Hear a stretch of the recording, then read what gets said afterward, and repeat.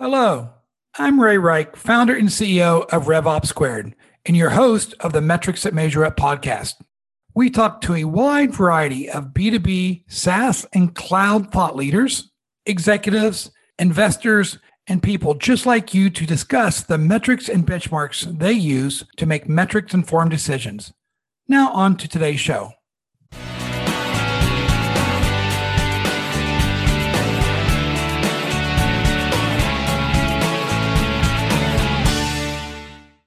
Welcome to today's episode of the Metrics That Measure Up podcast. Today, we are joined by Lauren Thibodeau, founder of SaaScan. We'll be covering three main topic areas with Lauren today. First, the state of the SaaS industry in Canada. Second, the use of SaaS metrics in early stage SaaS companies.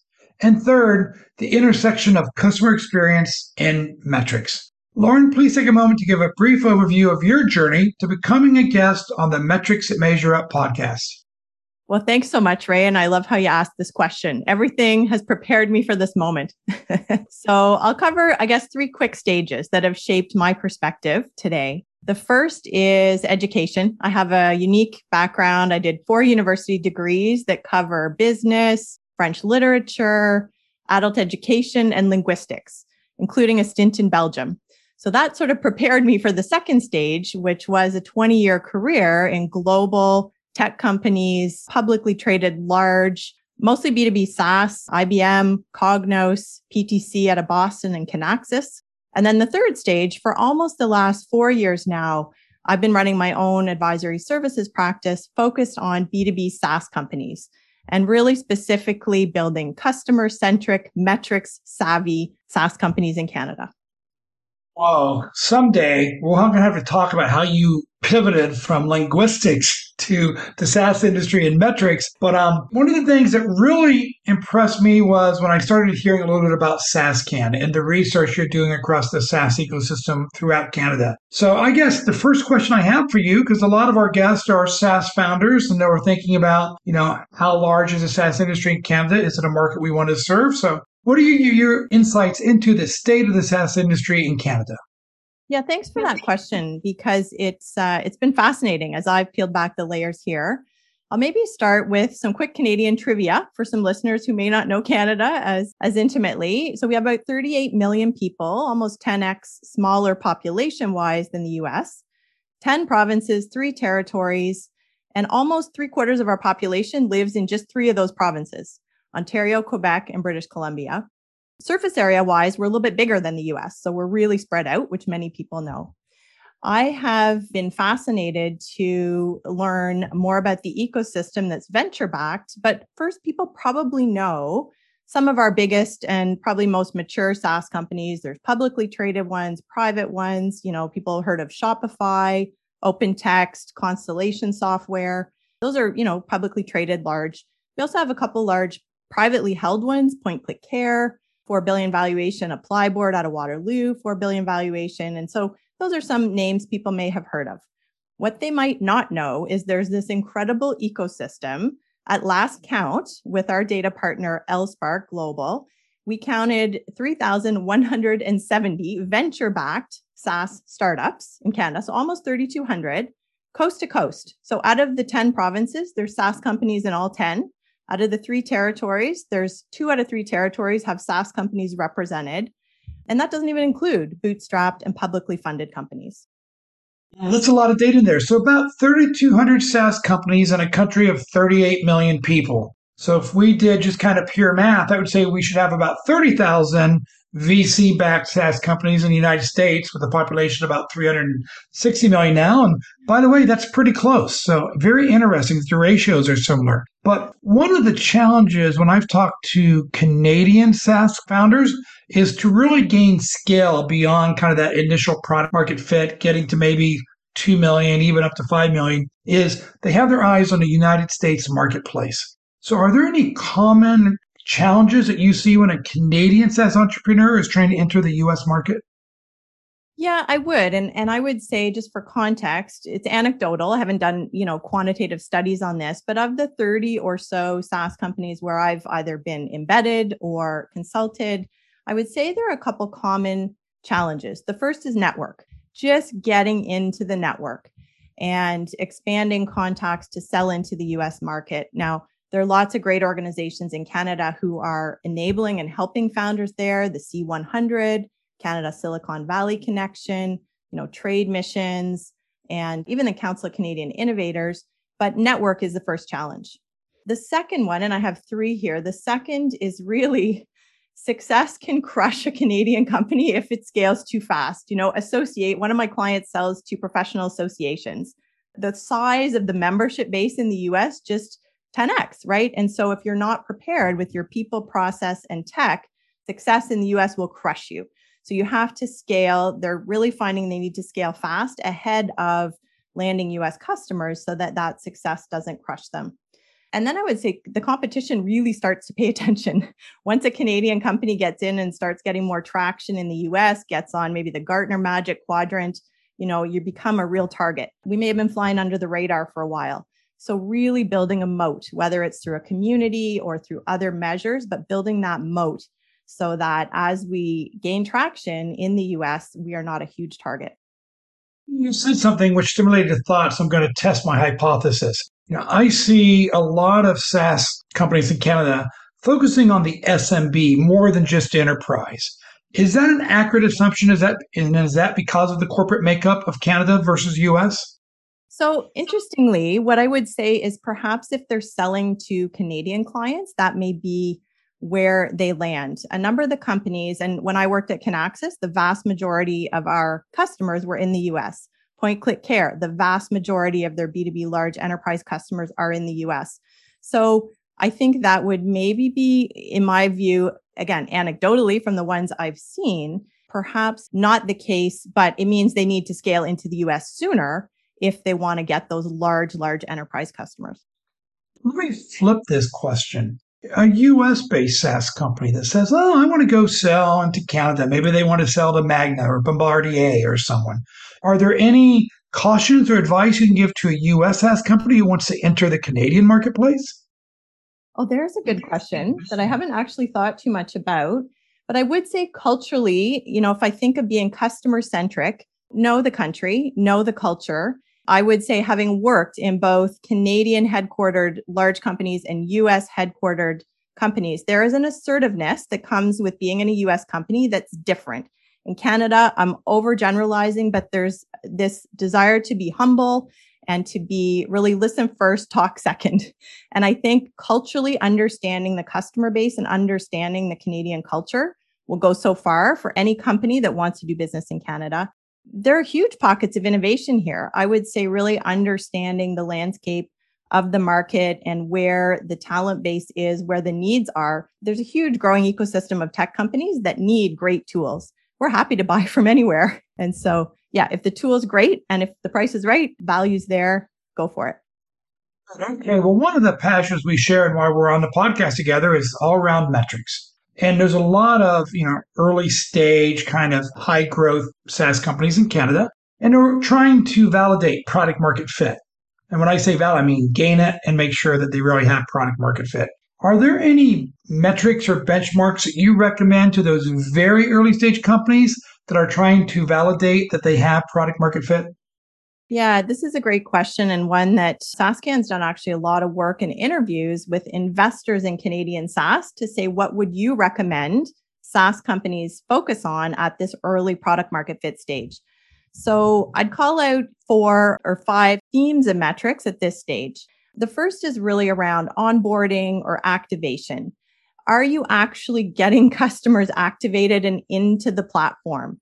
Have they completed whatever onboarding flow you have? Because if they don't get in, they're not active. If you've got half of them in there, you're never going to get value. So that's number 1. The second would be some usage metrics. And again, though, in context of what you expect. So if it's a financial piece of software where you're expecting monthly close or quarterly close, don't expect users to be in there daily. So usage metrics and a ratio, maybe it's DAU to MAU, maybe it's a weekly metric. Are people actually getting in and using the platform? The third would be around a North Star proxy for value, if you will. So you think of McDonald's, right? Hamburgers served. That might be their proxy for value. If we think of a SaaS context, Willful Wills is a great Canadian SaaS example. So they're disrupting the legal will process. You can do it all on your mobile phone online now. Their proxy for value would be number of wills created. So you need a North Star metric. Don't have a benchmark for that, but you want to see that up and growing. That's number 3. I would put Sean Ellis test, right? Which your listeners may know about, but a survey-based metric, which says, how disappointed would you be if this product went away? Very disappointed, somewhat disappointed, not at all disappointed. If 40% or more of your respondents say they'd be very disappointed, that's a pretty good sign you have product market fit. And then the last one would be all around unit economics. So they're never going to be great at this stage. So things like your cost to acquire a customer, your CAC, or your CAC payback period, you want to start understanding what your unit economics are here and getting a baseline. You're never going to be probably ideal, but later on, you want to know where you started so you can improve it. I'll ask you about one more. And this is more for companies in the upper end of commercial enterprise, but that is the percentage of customers who are coming from referrals. Do you think that's an interesting product market fit metric? I do actually. And I haven't seen companies tracking that on any broad scale. I see anecdotally that coming in. I'm working with a company right now. They have 40 customers. 2 of their customers just referred 2 other big customers. So you could do the stats and track that over time. That's incredible. And that shows a customer-centric company, and it shows a real strength, way more powerful than a company's own advertising to get that kind of referral. That's a good one. Yeah, the reason I ask it, I had a company where I was responsible for the go-to-market teams, and about 34% of our customers came from referrals. And it actually stimulated the thought, and this wasn't even, we didn't have a proactive outbound referral program, but I'm like, if we're getting that many inbound leads from existing customer referrals, maybe we should try to make it more repeatable on an outbound process. Yeah, that's a fabulous line of thinking, Ray. Love that. Well, now we have, and by the way, I loved your 4, and the Sean Ellis test I've never done before. So hopefully that's also new and interesting to a lot of our listeners. But now we've established and we've validated product market fit. Now we want to be more repeatable and scalable in our customer acquisition motion. Are there some new metrics that you recommend as a top priority once we're in that scalability and repeatability mode? Yeah, here I would really focus. I would keep a few of them. I'd keep your CAC payback period, see how that's trending, but I'd really double down on your retention and churn numbers now that you have a volume of data to look at. I delivered a workshop this morning and they were saying, well, none of my customers left, so I have no churn. I said, well, what about dollar value? Oh, well, yeah, a few of them are paying me half of what they used to. Okay, well, that's revenue churn. So you got to think about that as well. I would also look at growth rate. How quickly are you growing your customers, your revenue? Now that you've found product market fit, put fuel on the fire and get that growth rate up quickly, and then start to layer in an efficiency metric. Here's something like a burn multiple, right? David Sachs talks about this. How much are you burning to get a net new dollar of ARR? And you should be looking at 1 or less would be the dream. If you're up around 3, you're in trouble. But let's get efficient and start really tracking that as a metric at this stage. And here I'm thinking you're maybe around Series A, you're a bit past Series A if you're doing the venture-backed route, that context. Lauren, you can tell it's a different macroeconomic condition than it was 6 months ago by the metric you pointed out, burn multiple. I just hosted Brandon Metcalf, who's the founder and CEO of Place Technology, and that was the metric that he really wanted to focus on for more prudent cash management and cash forecasting. So that's interesting. The burn multiple. I like that one. Yeah, it actually is interesting, Ray. I think in Canada, we focus on efficiency perhaps a little bit sooner in the US. I've heard that anecdotally. I've seen companies even before Series A are starting to track that. Perhaps because there's maybe less capital overall in the country. There's more competition for it. Investors want to know, hey, when I give you $1, you're going to know how to use this really efficiently. Like I interviewed Laura Lentz from Omer's Ventures, a partner there 2 years ago, and she was talking about this at the Series A stage, starting SaaS companies really starting to focus on this. So I agree that context is important, but perhaps so is the context in Canada. You know, it's interesting. I know that you have your own podcast. And what's your podcast again, Lauren, so the audience hears it? Oh, so thanks so much. So the Metric Stack podcast that I co-host with Alan Villa, who's the co-founder and CEO over at Clipfolio. So Metric Stack, the reason I mentioned it is I also heard a recent podcast you did with David Kellogg, who I call the Yoda of SaaS metrics, and you were talking about cash conversion score. Do you think that's a pretty good metric to measure cash efficiency also? I absolutely do. And I think you want to pick something that you're going to measure. You can't measure 100 things, but that's a fabulous one. Encourage everyone to listen to that podcast as well. Pick something. You can also, there's the burn ratio, but you can flip it upside down. There's another way to measure it that way. So yes, I do. Pick one, measure your efficiency. Next question, because you mentioned a lot of your background, and customer success was one of the organizations you had a lot of responsibility for. So it's a very generic question, and it is, when should a SaaS company introduce a customer success role? Yeah. So the classic "it depends" answer is going to come out here. But of course, context is everything. When I deliver workshops to early stage founders just starting to land customers and revenue, often they're managing customer success. It's founder led. And so once you get to maybe a couple handfuls of customers or some really, really large customers where the founder can no longer do those upfront sales and handle onboarding, support, relationship management, expansion, you'll know that's when you need somebody to get in there and really look after customer success so that the founder can stay focused on those upfront sales. A couple more questions about customer success. So I like that you couple dozens, or when you need to have additional bandwidth and capacity to do renewals or upsells and cross sells. So renewals, which organization do you think is best positioned in the earlier stage SaaS companies for renewals? For renewals, I would say, again, there's probably some outliers here. I think renewals should be a non-conversation. So I think it should sit within customer success. That's the prevailing thought and perspective I have. That's actually less controversial than where should expansion sit, which we may get into. But renewals, I think the main role and responsibility of a customer success organization is to understand the customer's business objective, make sure they're getting value from using the product. They can feedback product enhancement requests and interact with all the other teams internally, but they should be leading the customer through to renewal. They should be able to forecast the renewal rate with a high degree of accuracy, and they should be able to really understand early warning signs of non-renewal. So 100%, I think that sits in CS.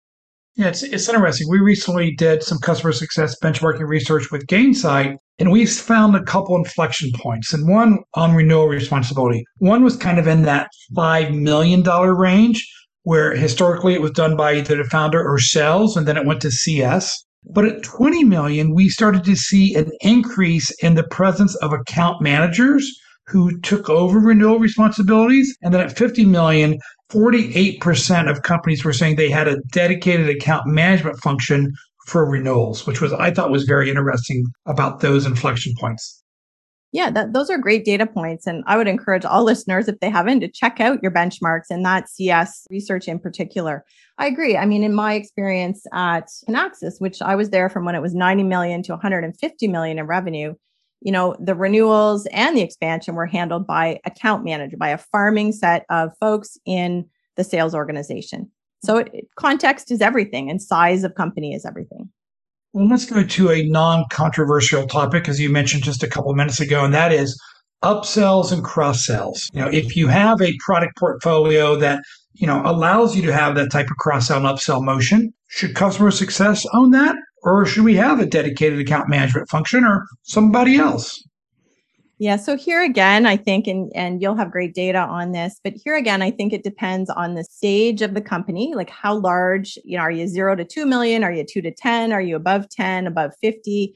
And how complex is the sale? We also want to layer in the customer experience. So this is my perspective. People might argue with me in early stage companies where it's not overly complex. As you're learning and building your loyalty of customers, I think CS should focus almost exclusively on the onboarding, adoption, relationship management, and they should be listening and be trained to uncover opportunities and have a process for warmly passing those to sales. It's a different skill set.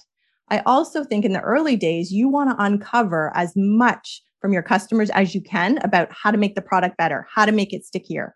And customers just generally act differently if they think they're talking to a salesperson versus an internal advocate for their success at the company. So my only caveat to that would be don't make it ridiculously difficult and a horrible customer experience. If a customer wants to add one new seat, for goodness sakes, enable your CS person to do that, right? Don't make them pass it and have a kludgy process for sales.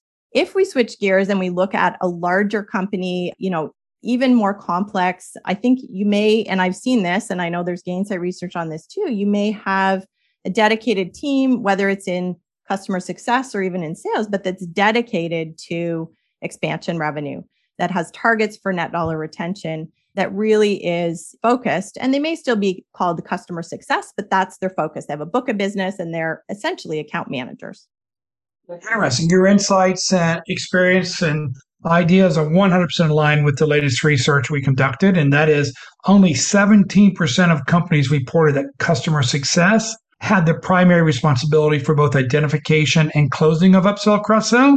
To your point, listen, help identify, and then hand it off in a very smooth process if it's truly a more complex cross-sell or upsell. Yeah, I was just going to add to that, Ray. So that's helpful. In a company now, they're probably $500 million in revenue. Their CS team has a CSQL target. And so they are tasked with identifying these CS qualified leads so that they can then pass those. And there's a process to qualify those. They have a pipeline, they forecast it. And so there's different levels of maturity, but that's a larger, more mature CS org. A whole nother podcast episode. We were so successful with MQLs, marketing qualified leads. Now we have customer success qualified leads and product qualified leads. It's like we're gluttons for punishment in this industry, Lauren. 100%. Well, let's talk about that expansion motion, because we're seeing as companies scale that they see a larger percentage of their growth ARR coming from existing customer upsell, cross-sell motions than new name. It makes sense, but it's also much more efficient. So if you're looking for efficient growth, it's amazing. Some of the latest benchmarks we have is it's 2.5 times more cost effective to grow your existing customer than it is to acquire a new customer.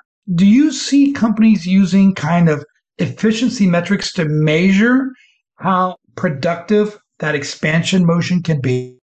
So I love this question. And the short answer is no. The short answer is no, nowhere near the extent that I think there's a huge untapped opportunity, nowhere near the extent I think they could be. I think there are a couple of reasons for that. One might just be the kinds of companies that I've seen maybe earlier in their life cycle. Certainly as a consultant, those are the ones I've been seeing lately.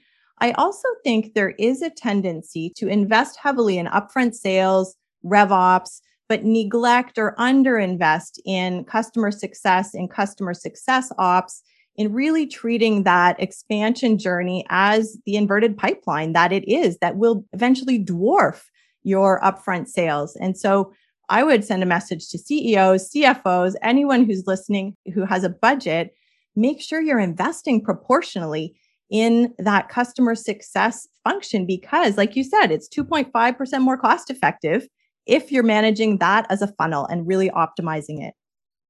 Yeah, the other thing we found is we talk about net dollar retention or net revenue retention, and there's a lot of talk out there, but one of the things I love to see was that if you had 120% or above net dollar retention, and that's hard to get there if you don't have a usage-based billing model, but your enterprise value to revenue multiples could be 4 to 6 times higher than a company just with 110% net retention. So if it's more efficient to get to 120%, you might even want to think about your product packaging and your organization structure to really drive that expansion revenue to get that 120% and above NDR.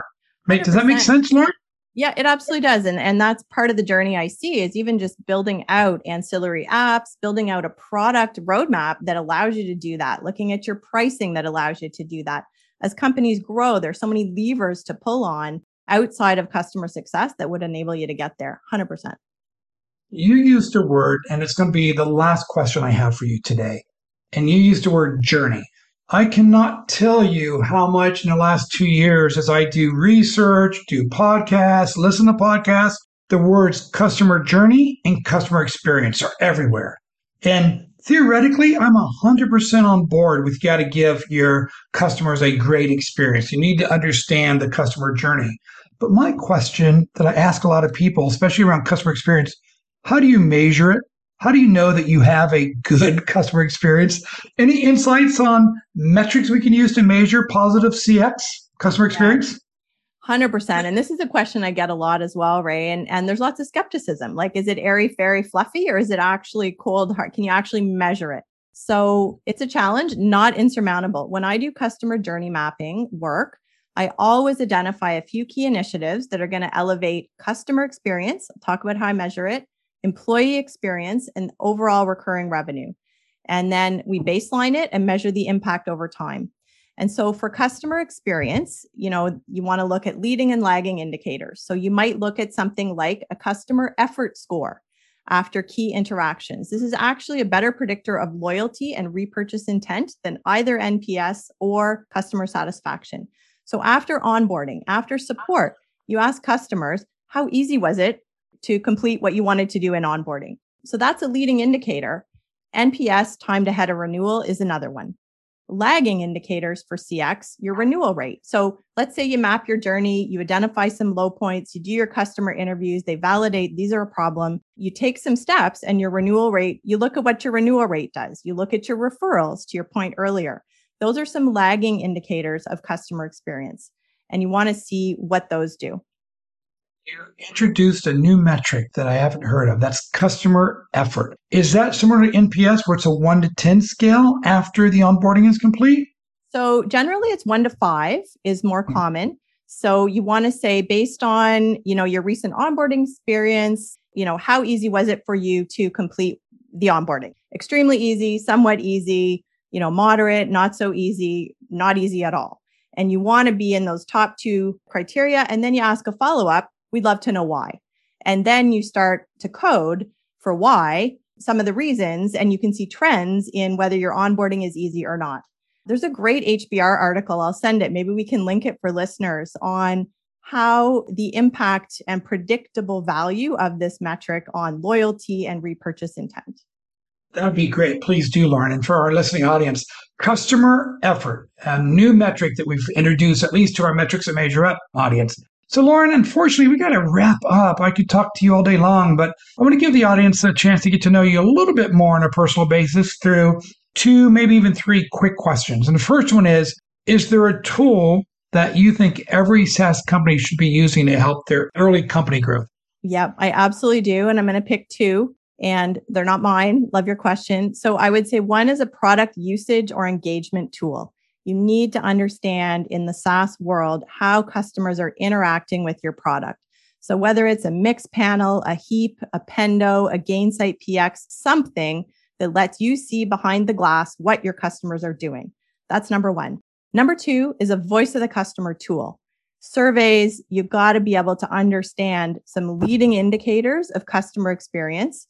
Something like a Cervicate, a SurveyMonkey. As you grow, maybe a Medallia or a Qualtrics, those are much, heavier, more expensive tools.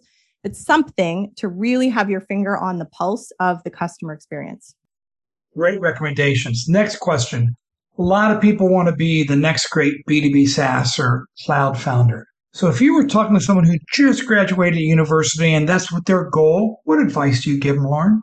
I would have 3 pieces of advice. The first is just go for it. Go for it. Especially in Canada, there is an amazing ecosystem, especially growing quickly for women founders, for racialized founders. There is such a strong supportive ecosystem, incubators, accelerators, funding. Go for it. There are so many people who will help and support you. That's my first piece. My second piece would be find a co-founder because it's hard. If you can, find a co-founder and one of the 2 of you should know how to code. The companies that I see growing the fastest in Canada, Wattpad just had a beautiful large exit, Fellow, Noibu, they've got a co-founder who knows how to code. And then third, I would say deeply understand the problem you're trying to solve and understand your customer. Mallory Brody, who's this amazing co-founder with Lauren Lake in a very traditionally male industry, construction. They went out crane hunting. They went to construction sites. They took Timbits and donuts in their hard hats and they interviewed all these construction workers and said, tell us all your problems. Like deeply understand the problem you're trying to solve before you go and build a cool product. That is great advice, Lauren. And I want to thank you for being a guest on the Metrics That Measure Up podcast. It's a real pleasure, Ray. Thanks so much for having me. So that's a wrap to today's episode with Lauren Thibodeau, who's the founder of SaaScan. Highly recommend you go and learn a little bit more about SaaScan. And if you're enjoying the guests that we're having and the content that we're discussing, it would mean the world to us to go ahead and subscribe to the Metrics to Measure Up podcast on your favorite podcast app. Go ahead and give us that 5-star recommendation and provide us recommendations on the type of content and guests we can have to make your listening experience even more valuable. Thank you, everyone. Thank you, Lauren. Thank you for listening to today's Metrics to Measure Up podcast. If you would like to learn more about B2B SaaS metrics and benchmarks, please visit RevOpSquared.com.